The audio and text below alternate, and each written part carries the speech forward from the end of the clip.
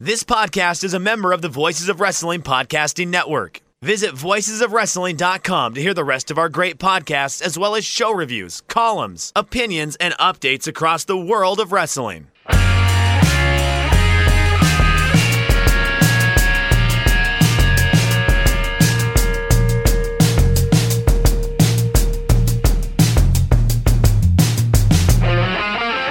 Ladies and gentlemen, it's Shake Them Ropes. My name is Chris Novembrino. I am joined, as always, to talk all of the grabs of World Wrestling and heavy emphasis on the E, which stands for entertainment. Jeff Hawkins, how are you? Are you not entertained this week? Are you not entertained? Are you not entertained? I'm doing well. Are you doing entertained? I'm doing well. I'm slightly entertained. I'm entertained by the stuff that entertains me. I am not by the stuff that does not entertain me. How about that? That's very vague and also always applicable. Yes. So save that take. It's an evergreen one. Chris, I watched this NXT this week, and it was supposed to be the go-home show for takeovers, which are supposed to be important and exciting and make me want to go and watch the pay-per-view. And on paper, it's a great card. But this NXT felt like a Nitro in 1997, in which they're plugging everything for next week. But also you got to watch this show on Sunday. And I don't know if it's just a generational thing, but even then I didn't like that, because for these big events, you think, well, what if the entire paradigm shifts in this promotion with everybody winning these matches? They gave no tease of that future. That I think is the biggest indictment of this go-home show on NXT this week. It's that I did not leave that show on Wednesday with any sense that there was going to be any meaningful or impactful or landscape-altering thing happening here at TakeOver Portland. And it maybe makes me think we'll do one potential belt change, not Adam Cole, probably not Adam Cole. I guess we can talk about that in the previews here. But I don't think anything big's going to come out of this show. I don't know how you would have watched Wednesday and left with an impression of, wow, this takeover is going to be must see. I don't feel like that at all. I mean, even all of the challengers being built up for their title matches are being built like challengers who are going to lose. They cannibalized the Rumble takeover to do Worlds Collide, right, because I guess they wanted to see if takeovers could exist on their own outside of major events. That's great. The problem is when you do one and it's obvious that a lot of your planning is looking ahead to the takeover Mania weekend, then it feels like you're just doing a show that you're telling us in its own way, this really doesn't matter compared to the stuff you're going to see week to week on NXT. It would be fine if this was a transitional show and we did one title change, but you had a real sense of narrative going throughout this entire show. And so it was a fun watch because they really told a tale on the show, and they might still do that in the late final rewrite of TakeOver. Who knows? But you didn't leave Wednesday with that impression for sure. Yeah, the card itself is going to be great. It's just one of those things where now that we have national TV for two hours a week, it feels like the booking isn't as crisp because they haven't been editing it to make sure that it's a build to this takeover. I'm more worried that we've lost long-term booking. So that lack of crispness is because we don't know how long we're keeping the Undisputed Era on top angle going. We don't know when we're getting off. We don't know what getting off of that angle looks like. We don't know where the heat transfer is going. I think those are the things that I'm concerned about now. And we'll get to that in our preview because there's a lot to be a little concerned about within this, especially for me personally. I think they've really blown a lot about this NXT women's division booking because they didn't quite think it all the way through. But 857, or it was 817 to 757,000 between NXT and AEW this week. Yikes, that's an overall number drop, right? Yes, the numbers are dropping. AEW is still, quote unquote, winning this war against a third brand of WWE. If you want to call it a war, sure. AEW's show I thought was pretty darn good this week. Had a friend who was there live, who had a really fun time there in Austin. It's weird. AEW is a hotter product, but it's still, if you put a main roster WWE show against it, it would still beat it. That's the weird thing about this entire war narrative, is that it's kind of a secondary skirmish. Where does it track to TNA at its height of powers in like not even the last decade, the decade prior to the last decade, like 2000 and 2010? I think TNA only broke a million once, and that was the Hogan Jeff Hardy show. Okay. Where they both debuted. I don't think it's anywhere. I think AEW is smoking TNA. Okay. No, I was just asking. I didn't know. Yeah. Just for the sake of conversation. A little bit of news. It has been announced that WrestleMania next year will be here in Los Angeles. Oh, the joy. Yeah, that sounds like a really fun time. And cheap and affordable. Oh, yes. You will be paying 3 times as much to get half as much product. It will be in the new stadium that they're building out in Inglewood. Look, I know that the Lakers used to play at the Forum in Inglewood. Inglewood's a dump. I don't care what anybody says. The stadium's going to be right across from Hollywood Park Casino, which is... You're supposed to say fabulous or some other adjective before sketchy. You describe any casino. So it's not Hollywood Park Casino. It needs to be something like fabulous Hollywood Park Casino, luxurious Choctaw slots. You got to make sure you put an adjective in front.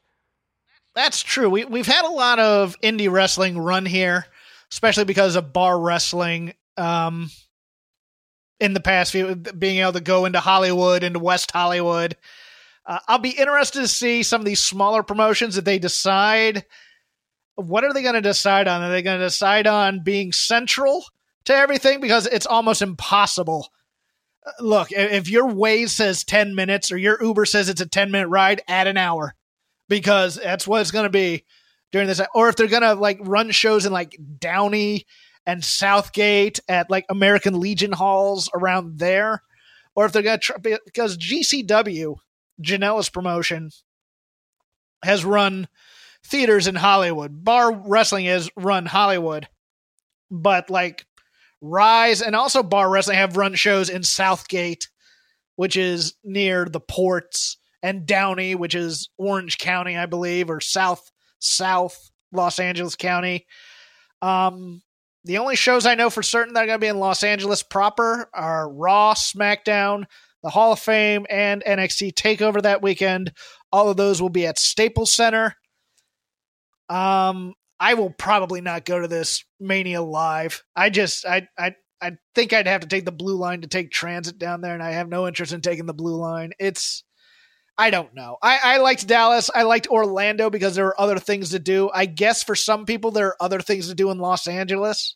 I can't think of any other than maybe Universal Studios, maybe Disneyland, which just went to $200 a day. That's so crazy. $200 a day?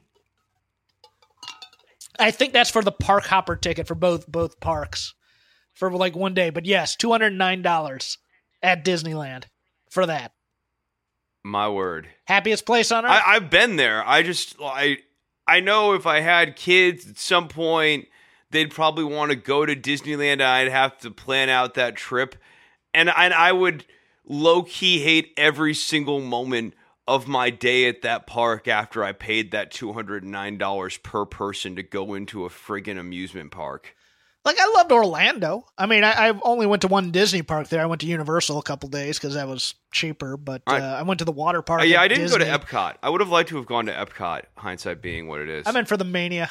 Yeah, so I guess, if you want to stay 2 hours outside of LA and hang in Anaheim, I guess that would be cool. But yeah, they love the big cities. I was kind of hoping they'd do Mania in Vegas before they did it in LA, but I think they're going to go the other way around. I think Vegas is going to be the year after next, which should be it's at least fun for adults. I don't know about kids. Yeah, that's good. Yeah. Well, Vegas is actually not so bad for kids either. They have a lot of events and attractions at various hotels, like Circus, that are very kid-friendly. It's just everything's going to have to beat Dallas for me in terms of centrally located stuff. That was such a great planned. Having everything on the rail made it very, very affordable to get to all of the satellite shows. So the only thing you really had to worry about getting in and out from was Arlington on actual Mania Day. But the rest of the satellite shows, you could just hop the train. $5. Or you could, well, I mean, for like Raw and SmackDown you could, but like for the indie shows, like if you stayed at the WrestleCon hotel, you had the shows in the hotel, and then you had like 2 blocks to get to Evolve and those are all Shine. Off of the Dart. Those were all at the K. Bailey Hutchinson Center. So you just get off there and you walk about a block and a half, and you were at those shows. So it was an enjoyable weekend, and you spent the money on the wrestling, not on traveling to get to the wrestling and stuff. And so that left you with more money to spend on wrestling. So for wrestling promoters, take note, the money that I'm not spending on traveling, and you can go, oh, that's great for the local economy. That's true. But for your bottom line, that's money I'm not spending at your show. And then NXT was at the convention center. Right. They hadn't even gotten to an arena yet. Yeah, no. Everything about I loved. Still my favorite. Still some of my favorite food. More news from WWE land. This Sunday's TakeOver will be the last event for Kathy Kelly.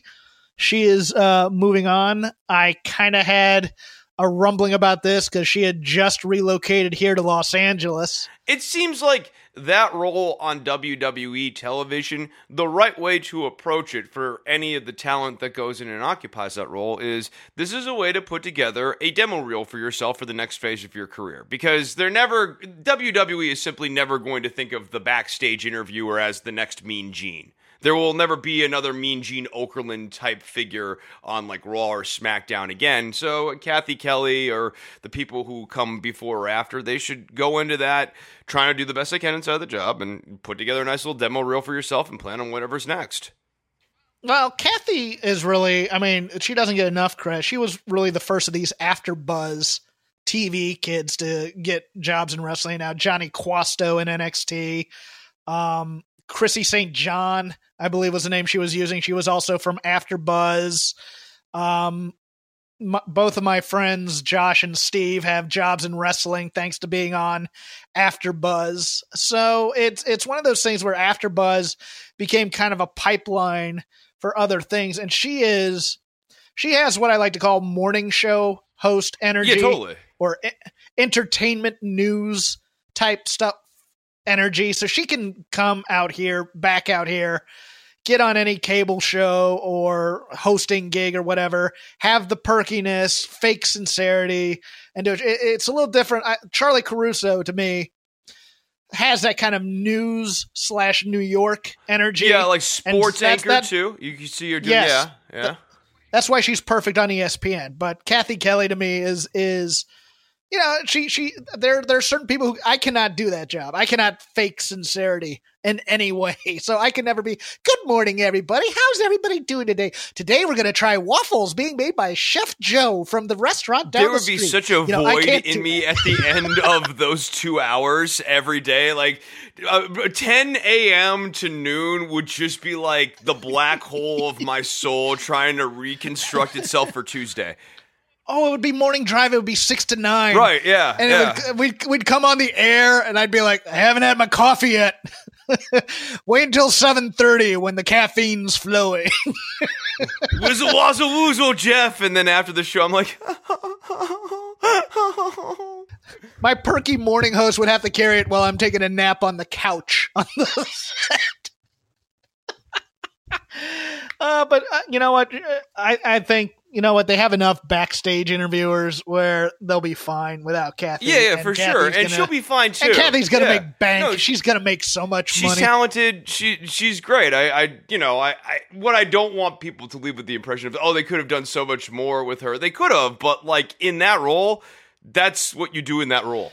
In the world of strange things that they just decided to do, apparently Matt Hardy's segment on Raw was supposed to be his goodbye segment, and I really liked that segment. That was actually on Raw. good. That was one of the good moments of Raw. The promo was great. Him avoiding that first RKO, I thought, made him competent. Yes, especially since the twist of fate is so similar to the RKO. Like, there was just a lot of stuff that made sense with that. I liked that moment particularly. Well, they liked it so much that it's no longer a goodbye. He was offered a contract, and they've rejected it for now. But Monday night, Matt Hardy and Randy Orton are going to have a match.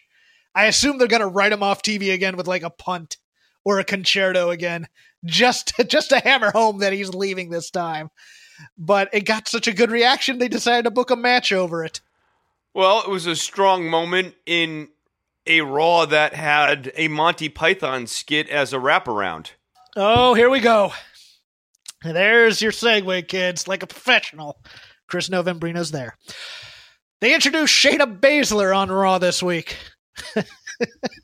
Yes, they did. And they certainly... You might think, Jeff, that just presenting her as a very strong and dominant champion, even that initial appearance in Survivor Series, where she stood tall over Becky Lynch, you would think, Jeff...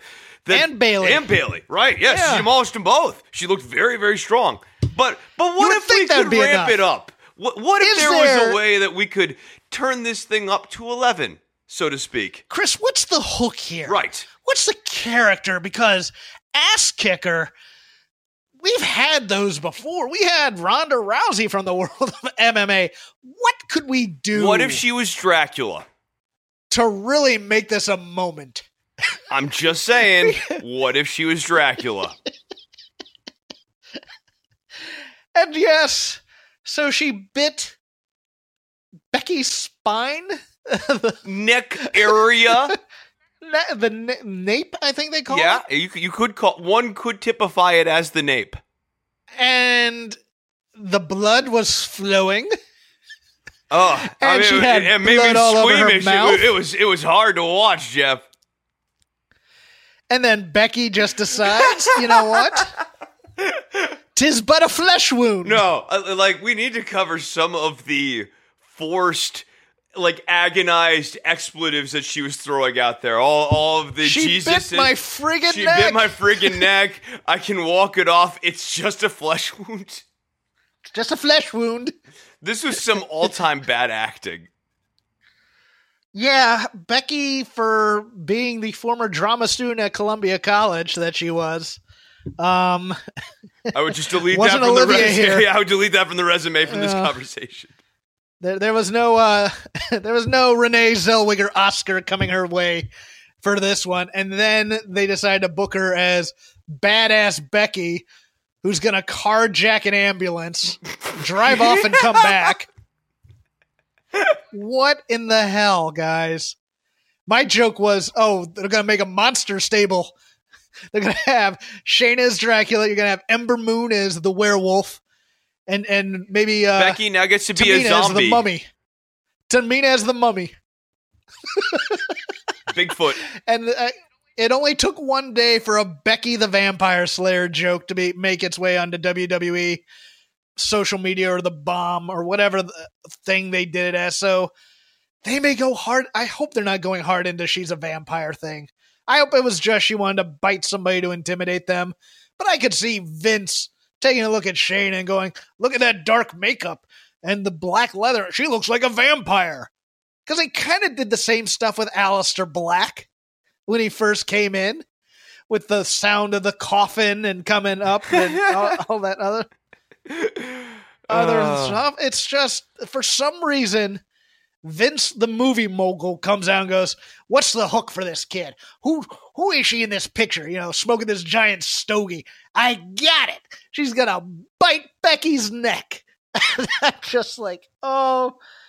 Now, It might be Heyman. I don't want to put this might be a Heyman idea. Because, look, Paul Heyman, for all the credit he gets booking stuff, had wacky ideas as well. He had to do ECW on Sci-Fi, so he's had to deal with these types of things before. He's had vampires and blood and other things, but I thought this was a huge miss. What did you think? Oh, no, I loved it, Jeff. It was great. Nothing has ever made me more attached to the Becky Lynch character or her struggle. I mean, truly, she is the man. This was the night that happened.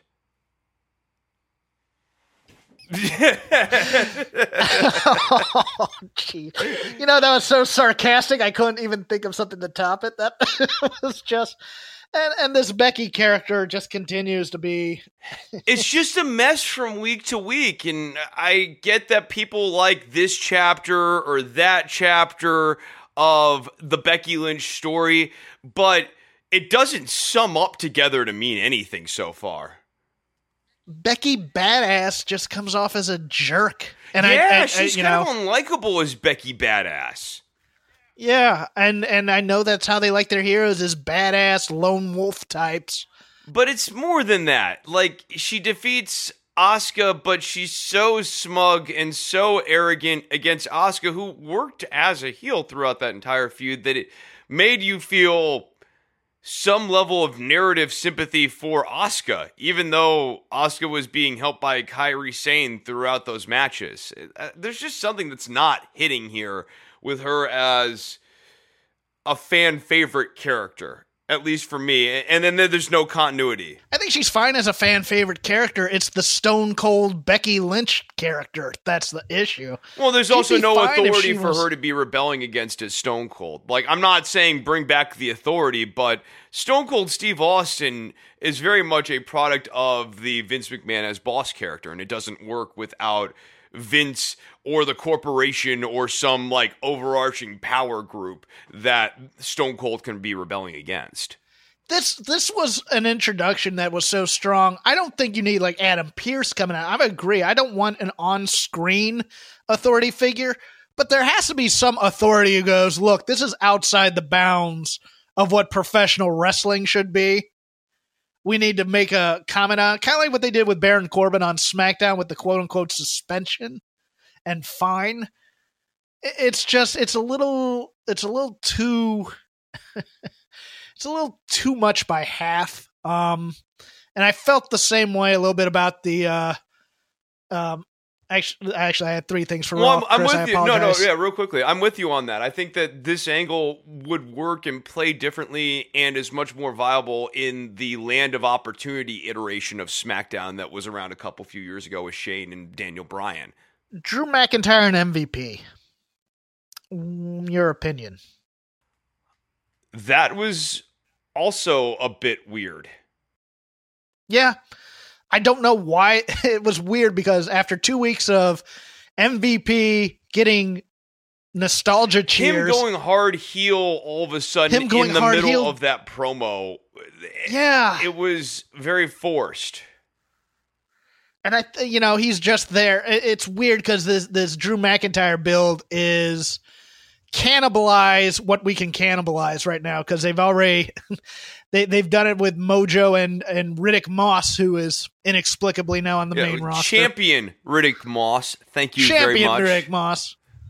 And now they've done it with MVP, who he had announced he had done his last match, but I guess they found some usage of him on the talk show. Everybody gets a talk show on WWE circuit. Well, I like the idea of him as a manager. We talked about that on the last episode. So I haven't changed my opinion on that. It's just... But they're not going This is a weird introduction of him as that type of talking character, and I think they could have done that much more smoothly. And actually, I think a great role for him would be as a general manager.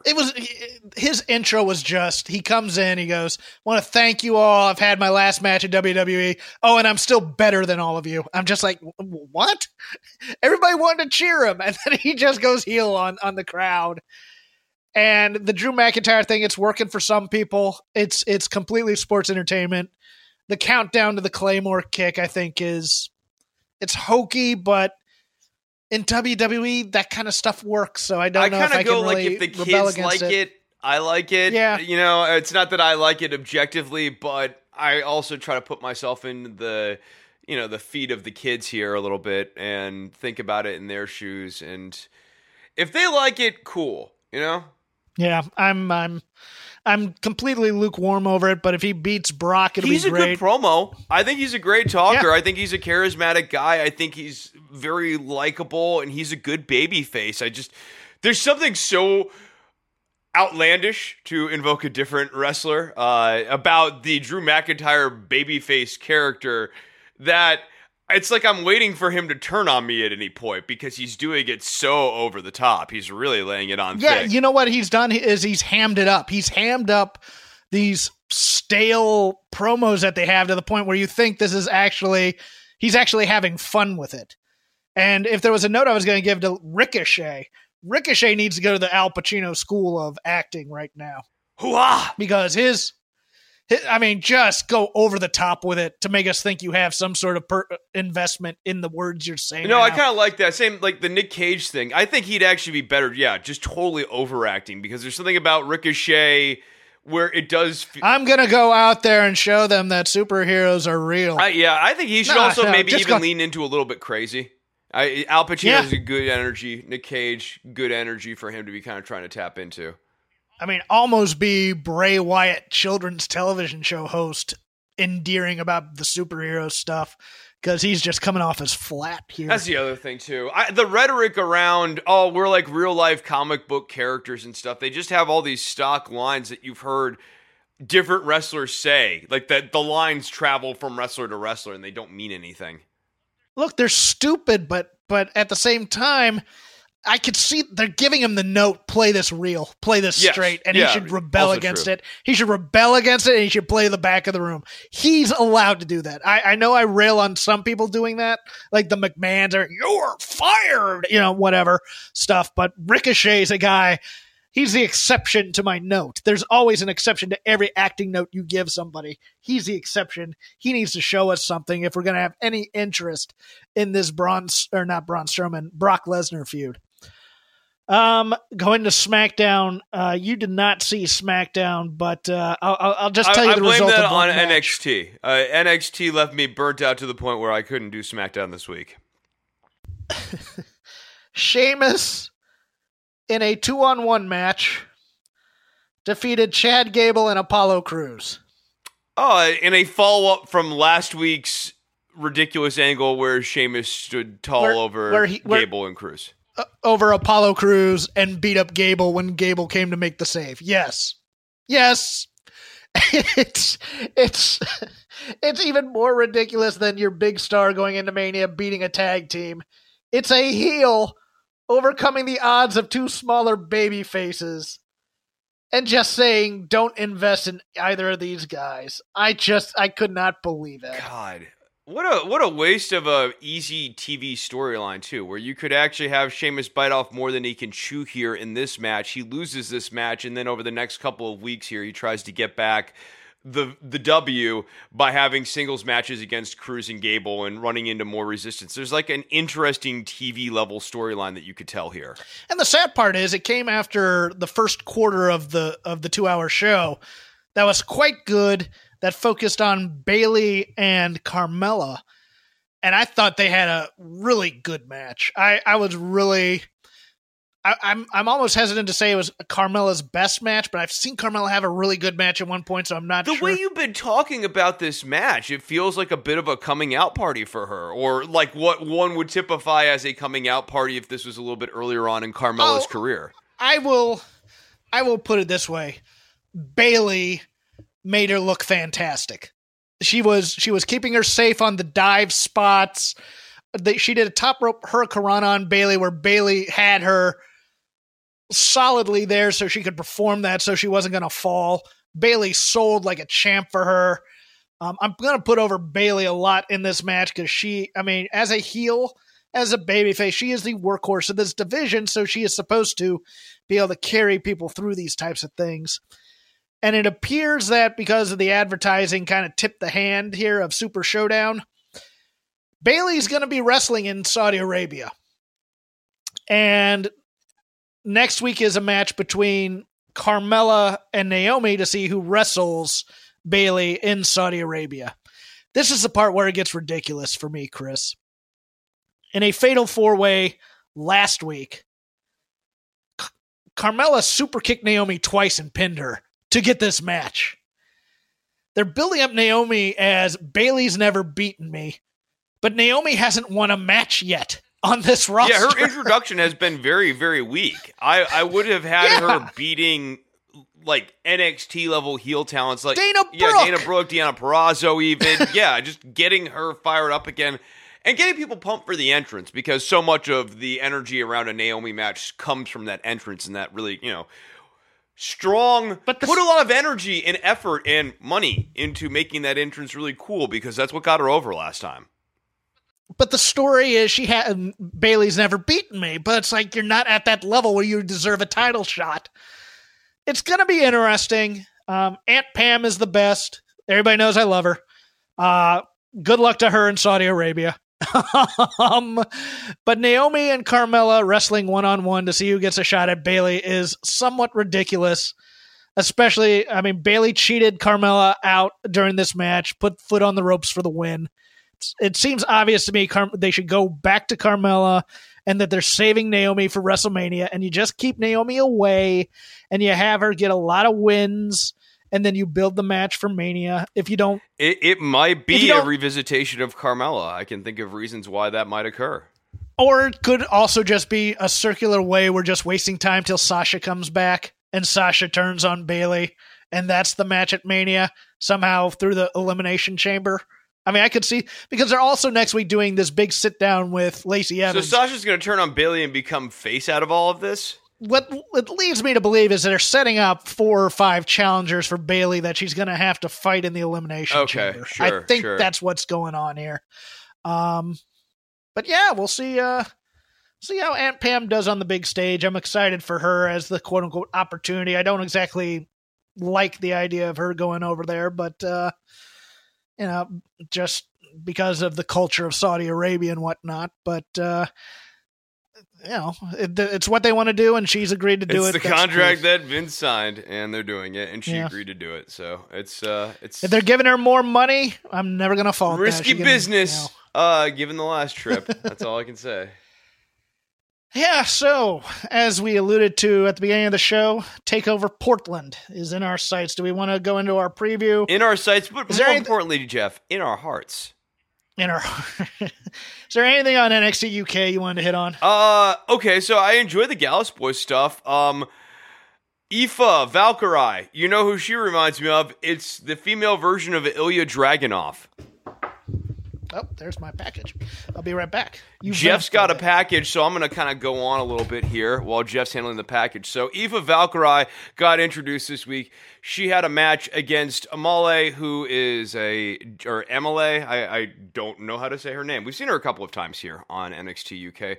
Kind of like her, kind of interesting, different look or whatever. Aoife Valkyrie comes in and does very Ilya Dragunov style offense. Very Ilya Dragunov style mannerisms around the ring. Over gesticulates. And even though this match was 3 minutes and 30 seconds, that's what the time says here on my sheet, this match felt overly competitive, and she should have just blown through Amale, and instead, there were actually points where the crowd was, like, not sure whose side to be on, and it felt like they were actually cheering up Amale to get her back on her feet. They were exchanging holds and stuff, and Amale we haven't seen her do much, but she had the jobber's entrance, as she was already in the corner of the ring, and they just briefly flashed the placard. She didn't even get the walk down to the ring entrance here, so we should have seen Aoife Valkyrie's couple of quick early flurry offense moves, maybe a suplex or two, setup move, go home with the pin. This should have been over in 1:30 to 2 minutes, and instead it hung around for nearly 4. When you introduce a heel, you can have him or her cut a promo, get the heat, have the sacrificial lamb of the opponent, get some offense on that heel to make it seem like this heel is a goof. And then the heel comes back, makes a comeback, beats the preliminary talent, and that's how you intro him or her. For a baby face, You want the introduction. Here's why you should care about him or her, and just have them run through their opponent to show you what they can do, to show you that they're serious, and to show you that they're a contender. That's all you have to do. I agree. Showed way too much defense on this introduction. I didn't like her offense. She doesn't feel like a world beater at all coming out from this match. And part of that is the blocking and the booking of the match, but part of that is the actual delivery of the performer in her offense. It didn't sparkle. It didn't dazzle. That finisher, she's gonna blow out her knee doing that finisher. The way she does it. The single leg scissor kick from the ropes. Oh yeah, that's she's right. Yeah. Oh yeah, for turnbuckle. sure. A quad tear or something at some point. I don't love that as a steady, let's do it all the time move. Yeah, and it looks like she's only given a glancing blow on that thing too. Yeah, the only other thing, loved the Zach Gibson promo with the exception. Hey, Zach, you know we love you here at Shake Them Ropes. Was the dig at the Hunt? Was that necessary? It was upsetting. It was upsetting. Okay, actually, my one critique on a more serious note here, even more serious than the note that you just put us on, is that they forgot to do the little beat in all of this where James Drake's about to speak or say something and gets cut off from doing so. And I think that, that needs to be a recurring motif, that he always is, he's echoing happily along with Gibson, and it's about to be his turn to speak, and like sometimes Gibson cuts him off, some other people interrupt him, but that needs to be a recurring theme. Keep snubbing Drake. Oh, you've had that in the history of wrestling. You've had tag team champions get over like that, because that's the exact way. One of my favorite teams, the Destruction Crew, aka they were later known as the Beverly Brothers in the WWF, but the Destruction Crew, that was their entire gimmick. Mike Enos would start to talk, and Wayne Bloom would go, "I got this one, Mike," and he would just talk the entire time, and Mike Enos would never get a word in edgewise. It was fantastic. Google some of those interviews; they're great. But yeah, no, I would love that. I would absolutely, and if that becomes the onus of them breaking up, even better. Yeah, they've teased that a few times. I just think they need to go into that even more. Dave Mastiff versus Saxon Huxley. I thought that of the two enhancement matches, this was better. Saxon Huxley in those boots, because they are so lifted, looks ridiculous. He looks like a member of Kiss. He looks like he's gained some weight. He does, yeah. No, he's sized up. No, he's sized up, and I like that. I think that given that he's sized up, he can actually probably remove the lifts and feel even bigger in the ring, even if he's less tall. You know what I'm saying? Yeah, and I wish they wouldn't have referred to his prior gimmick on here, or at least what they're doing. He doesn't have the book anymore. But they're still kind of referring to him in this hippie. He's on his walkabout. I mean, they've kind of gone new age. Well, the walkabout thing, that new age crap. I mean, that's a little bit like Australian survivalist thing too. You know, like that in North America. That's more like I'm going out to the woods and I'm going camping or like hiking the Appalachians or something. Not hiking the Appalachian Trail, but hiking the Appalachians.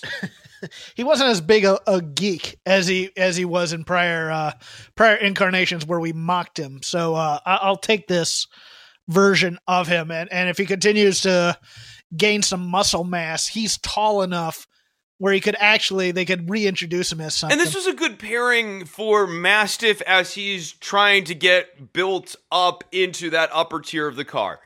This was a good guy for Mastiff to break down. He broke him down relatively quickly. This is a similar length match, but Mastiff was very much in control of this. Maybe a little over the top at the end of the match with all the Walter thing. Like, we get it. You want to fight Walter, but message delivered, and I thought that was effective. Let's move on to Portland. You don't want to talk about the Gallus boys at the end of the show here? I thought they were good. Yeah, I liked me. having a little Gallus segment here at the end of the show, and I liked the main event. I thought Gallus versus Lorcan and Birch was a good TV main event. Oh no, Lorcan and Birch are solid in everything, and I like Gallus. I think this show is very Gallus heavy though right now, and I thought we were going to back off of that when Joe Coffey lost to Imperium. but it feels like Gallus is still the major thing the major heel group on which everything revolves around. Right? Yeah, it's weird. Gallus has the Ilya Dragunov storyline and also kind of has this thing kicking around with like Lorcan and Birch or others. I mean, I think at some point we might have Lorcan, Birch, and Dragunov versus Gallus, which is actually a good TV main event that I could look forward to here. But it does feel like so much of that is at the expense of, like, we're not really telling great Imperium tales. Who did Wolf talk to this week? Oh, Alexander Wolf talked to Travis Banks. Yeah, right. Okay, so, like, I mean, that's sort of the cannibalization here a little bit. Imperium's dealing with Travis Banks. And then at the same time, you kind of have this, I'll make mention of the other segment that crossed my mind when you mentioned that was the Tony Storm signs a contract for an I Quit match versus Kaylee Ray. But she just completely snubbed our boy Sid Scala, and that upset me. That was mean. She's just, right now, feels like mega heel versus person who wants to be a heel match. So I don't... she's going heel at the end of this match. I'm telling you. I don't have anything invested in Tony Storm because I'm already ahead of the story, and I don't understand why I should sympathize with her if she never gets another title shot again if she quits. Particularly in the way that she blew past the warning. And I get it. You want to have a heel or someone arrogant, someone not really fully assessing all of the risks do that. But, like, it works so much better for the sake of the match if Tony's at least in a different emotional space going into concerned the match. About it. And then after the match, you turn concerned. her, then you make her a heel. She doesn't have a chance at the title anymore. Like, that all makes perfect sense at that point. But they've gotten ahead of the story here, and they've already made her unsympathetic going into this I Quit match. Right. You needed to lay off the thing with Piper Niven. You kind of want to see her get what she deserves for being so hubristic in rushing into this match, which is not a great place to be. You want to see Kaylee Ray show her what real evil is and humble her and make her quit. Yeah, it's such a weird dynamic in this story where it's just like you want to see the good guy, quote unquote, get beat. And you also anticipate that the good guy's not the good guy, and you don't even feel like the good guy's the good guy right now. But you also know that the bad guy's definitely the bad guy. I worry about the heat level for that match if that match is very long, and I feel like it seems like they want that match to be long, and so I do have concerns about that match's execution. I would agree.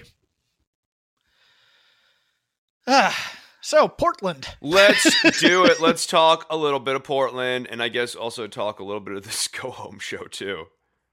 The first of the Sunday night NXT takeovers happening tomorrow evening, time of a usual WWE pay-per-view. I hate this. I liked my takeovers on either Saturday or Wednesday nights back in the day. Yeah, Wednesday was really fun. Like it made the week really exciting. Like, oh man, I can't wait to watch TakeOver in the middle of the week here. And then you had this great pay-per-view quality, often better than network event quality show that you had to look forward to. I really loved the initial format of TakeOver. I believe we have 6 matches on our night. I did not count. I kind of have I have my preview from Voices of Wrestling. According to Wikipedia, who is never wrong about anything, trusted source, there are 6 matches on this card. Okay, so let's start with the NXT North American Championship. Keith Lee, the champion, fighting Dominik Dijakovic.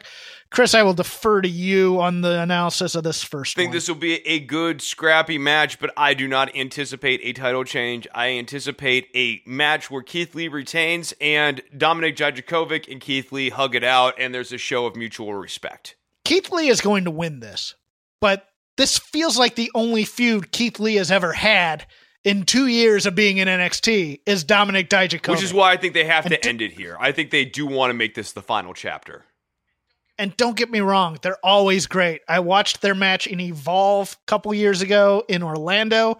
I watched their match live in PWG where they tore the house down. They are going to have a fantastic match. I just don't think anybody sees Dominik Dijakovic as winning this thing, so people are going to be ahead of it and waiting for the inevitable. You're going to see these guys fly like cruiserweights. It's going to be great. I kind of want more of a Haas match than I think I'm going to get. But yeah, I want Keith Lee to now have a real feud with somebody else. And him and Dominik Dijakovic need to just be running mates, Sting and Lex Luger, super pals that help each other out on TV all the time. You love watching them work together, and they turn in great tag team matches occasionally in the tag team title hunt. But yeah, no, I think we need to just Sting and Lex need to hug it out now. Yeah, let them be the guys. They're the two big guys on the roster who when. Okay, the Undisputed Era, 4 of them jumped Keith Lee. Well, now you're in trouble because now you have to have a tag match between myself and Dominik Dijakovic versus 2 of your guys. And let's see how you handle that. That's what I want. I want them to be the Twin Towers of NXT. And I want them but I want them to be separate, but they come together when you really need an ass whooping. And that's what I want. Right. That's right, what I want. I don't want them to turn on each other. Because they have to watch each other's back and stuff. Absolutely. Yeah. Up next, we have the Street Fight versus Dakota Kai and Tegan Nox. I absolutely howled on this go-home show when Beth Phoenix said the words, straight-faced, Nox and Kai will finally clash, when they had just fought last week and Tegan Nox had won. I don't understand this build at all. These two should have been kept away from each other because they wanted to rip out each other's throats. You have Candice LeRae stuck in here and in the go-home show against Dakota Kai. Nox doesn't really feel built for this match. Correct. I think this is going to be another case of the build sucked, but it's going to be a fun match. They're both good friends with each other, and we know good friends tend to lay it in a little bit stiff. But I think they have to find a way to get these two away from each other in this match. And I think there's going to be an introduction of a third party for Tegan Nox to feud with, and Dakota Kai wins. I could also see Candice LeRae getting involved again in this match, because she has a beef with Dakota Kai and helping Tegan do it to move on. But it's going to be one of those things where the finish doesn't match the commentary in some way, and they're just going to drop this. Yeah, I think Kai comes out the winner here because you want to have heels coming out strong so they can face Rhea Ripley, who's still, I think, a face. Like, for the purposes... Is she a face? Like, I'm confused by the Bianca thing. Well, yes. Yeah. She's a face, but she's a brand loyalist. Yeah. That most beloved of figures. Next, let's do the Undisputed Era versus the Broserweights. These Broserweights video packages are not landing with me. I don't know about you. I liked it. I gotta admit, I liked it. It's gone through the looking glass of being stupid to being funny to me. I will tell you this though, Chris. I loved your idea. I absolutely adored your idea of this being a bookmark on NXT TakeOver New Orleans and having Pete Dunne cost somebody a tag team championship. But it's not going to happen. They're going with the wacky. No, they're going with the wacky. And I think they eventually want to do the off-ramp of Pete Dunne never really bought into Riddle's zany antics, and he will eventually be the heel. But no, they're going much, much further with this storyline. We have some juice to squeeze out of this one, so we're going to need wacky hijinks with the tag belts. I still think the Broserweights win this one. But yeah, no, I think they do. I think we are into the collapse of the Undisputed Era as the top faction. But it feels really ho-hum. Like, Keith Lee got that belt off of Roderick Strong, and that really has felt like a bit of an afterthought. And I do think that Fish and O'Reilly are going to lose their belts here, too. Right, and then kind of the story going into Mania becomes, can Adam Cole maintain the prophecy or whatever? But yeah, I think the Broserweights win here. I mean, they get to celebrate with the Pacific Northwest crowd. I think there might be smoking involved after the match. Yeah, brother.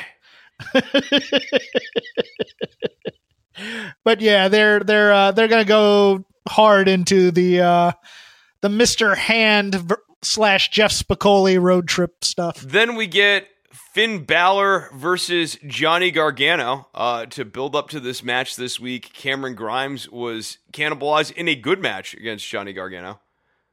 But this match should be bigger. Yeah. This match should feel more important. Boy, this right? He's Johnny. He's like the heart and soul of NXT, and this just it doesn't. Finn Balor on NXT in the reintroduction here has felt very lost in the shuffle.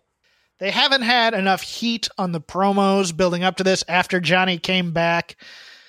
The whole Johnny becomes kind of a heel type thing. They've never really gotten past that because they keep on having him connected to Tommaso Ciampa in some ways.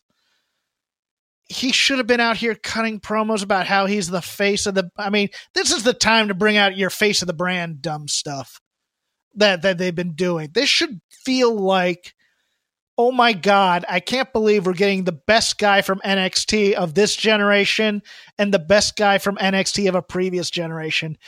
And even that sit down last week felt stale as hell. I don't think Finn Balor's brought it as a heel here. No. He hasn't been around long enough to do anything, and he hasn't really said anything other than, I'm going to take your heart. Which, the promos are weak, but even more weak is just Finn Balor as a heel doesn't do a whole lot of heelish stuff outside of when he attacks people outside of the ring, like around the edges of the ring. Like he attacks with a heelish aggression, but his storylines and stuff have not really accentuated him, just attacking like a guy like Bronson Reed or something backstage. He's a lone wolf heel, and it doesn't. It's hard to get a lot of heat on that sense when you have the Undisputed Era, who are the pack of wolves, who are at the top of the mountain. I mean, he really needs a Balor club, right? What he needs. And then Gargano can go through all those guys to get to Finn eventually. And, they could take out Gargano and certain vignettes and things of that. It's just been, this should be, but this is a lot of Gargano's run in NXT as well as great matches, not necessarily great feuds. Like, you remember the Andrade match at Rumble a couple years ago was match of the year quality that had kind of been forgotten by the end of the year because of the greatness of the Ciampa feud. That's what this is going to be. This is going to be a great match that I think eventually will be forgotten by a better feud somewhere down the road for one of these two. Yeah, I should hope so with both of them, honestly, because this is not a very good feud.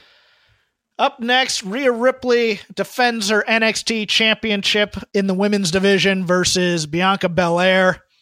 Allow me for a moment here, Chris. This entire couple months of planning this thing, it feels like it got ruined and they went ahead with it anyways. Because it feels like we were never supposed to know about the Charlotte versus Rhea Ripley match at Mania until after this takeover. And instead, what we got was we kind of thought Charlotte would come out and call out Rhea Ripley after Rumble. The problem is we've built up Bianca Belair as this monster in the Rumble, and now we can't put the rocket to her or do anything great with her just yet because we have plans for somebody else. And this has happened in the WWE a couple times. This has happened with, it happened with Roman Reigns famously when everybody wanted Daniel Bryan to be a star. It happened with Braun Strowman when they weren't quite ready to push him to the top just yet because he was still kind of green. It happened with Dean Ambrose after the breakup of the Shield when he should have been pushed, but they didn't know what to do with him. But he was popular, so they wanted to keep him out there, so they made him a prop comic. I am of the opinion that even though they've done the standard heel beats up the champ, leaves her laying, so that means Bianca Belair is going to lose. I think they have to make this Charlotte match a three-way, kind of like they made the first women's title match a three-way at Mania, and she's the Becky Lynch of this group. She's going to be inserted into this Rhea Ripley versus Charlotte feud to lose that match. So this one has to be a no contest in some way. Interesting. So maybe Charlotte comes down and interrupts the match. I think so. Okay. That would not shock me. All right. That wouldn't shock me. And that would maybe establish Charlotte as the solid heel going into Mania, which is the best fit, I think. And you can have Rhea and Bianca as tweener / leaning towards babyface level characters. Well, Rhea's going to be the badass babyface mosh pit kid. Bianca is going to be Bianca. Bianca has a badass quality about her. It's different, obviously, than Rhea's badass quality for sure, right? Yeah, but like there's a badass energy about Bianca for sure. Oh yeah. Oh God, I loved her promo. Yeah, no, she's great. I know. Her promo was fantastic. I'm way more excited about her talking and her as champion than I am about Rhea as champion. Rhea's got a great look, but her character is kind of, and her promos are kind of, Yeah, I'm waiting for them to go the next step with this Bianca stuff because she hasn't had a match that was great. I mean, the War Games, she was great in it. But in terms of a singles match, since her coming out during the first Mae Young Classic, where she really showed, she was doing like gorilla slams, but also doing flips off the top rope, right? And then whipping people with the hair. I'm waiting for that, Bianca. Yes, I'm waiting for that, and I want that to be this match, and I'm hoping it. Yeah, I think Rhea Ripley gives Bianca a larger person to work with too, where she can use more of that heavy duty offense too. So I'm excited about this. The match should be a good match, but the problem here, as you were saying, is that the story has gotten ahead of the match, and you now kind of are anticipating either something schmozzy or Bianca loses. I have to go with schmozzy. I mean, I hated the way that the Shayna match ended. With Bianca too. I think it's having Bianca lose, there's nothing to be gained in that. There really isn't. You can't put that over on commentary anymore because she's already lost to Shayna Baszler. There was a way of framing the Shayna Baszler loss as her remaining undefeated, like in her heart or whatever, but they completely missed that trolley. And so to end it, Tommaso Ciampa versus Adam Cole for the NXT Championship. Very good promo by Tommaso Ciampa here. Yeah, absolutely. To end it, that kind of got me fired up for this match. I just think this whole Portland card feels like it's kind of going to be storytelling to set up for the big Mania.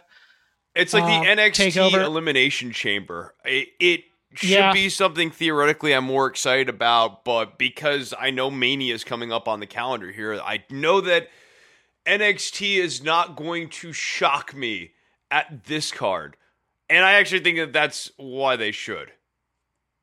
Right. I just don't see them giving the title to Ciampa. I don't. I think they're going to make it a moment.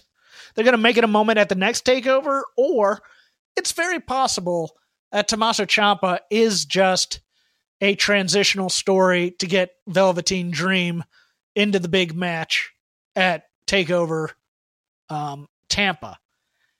So either way, I don't see Ciampa winning this title. It would shock me if he did, but I think they got to play up a little bit more of his self-doubt / driven to win back what was rightfully his more than they've done in the past couple Yeah, weeks. I think maybe what happens here is the Undisputeds lose the tag team titles, and then the other three guys are all in on making sure they hold some of the gold at the end of the night, and they really screw over Tommaso Ciampa hard here.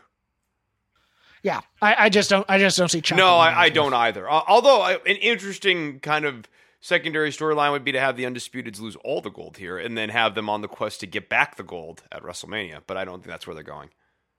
Yeah, I think it's probably going to be more Adam Cole accidentally denigrating Roddy and Fish and O'Reilly as guys who can get, and that becomes kind of the transition into breaking the right, and that will happen, I think, when Velveteen Dream gets introduced into the Undisputed storyline. He starts getting into all of their heads, as we saw a little bit of this week here on NXT. But we'll see what happens. You can follow me at CrapGame13. You can follow Chris at Chris Novembrino. You can follow the show at Shake Them Ropes. Chris, What else you got going on this Don't week? Worry About the Government is a wonderful show. Go and download it at don'tworry.tv. Subscribe to it on iTunes and Stitcher. That is my home base. That is where I spend most of my time and what I spend most of my time working on. My other show is the All in the Family podcast. I keep saying there will be new episodes. There probably will be, though, at some point this week because I finished editing all the Don't Worry About the Governments, and now we're just on to editing All in the Family. So check that out at the allinthefamilypodcast.com. I believe the music of the Matt episode dropping this week will be the episode I recorded on Thursday night with Andrew Rich, going over themes that Dusty Rhodes used at one time or another in Crockett, which is a fascinating talk. It will also answer the question for you, who exactly is Arch Bacon, which is a fantastic name. But yeah, look for that on the Voices of Wrestling feed, and we'll see you next week.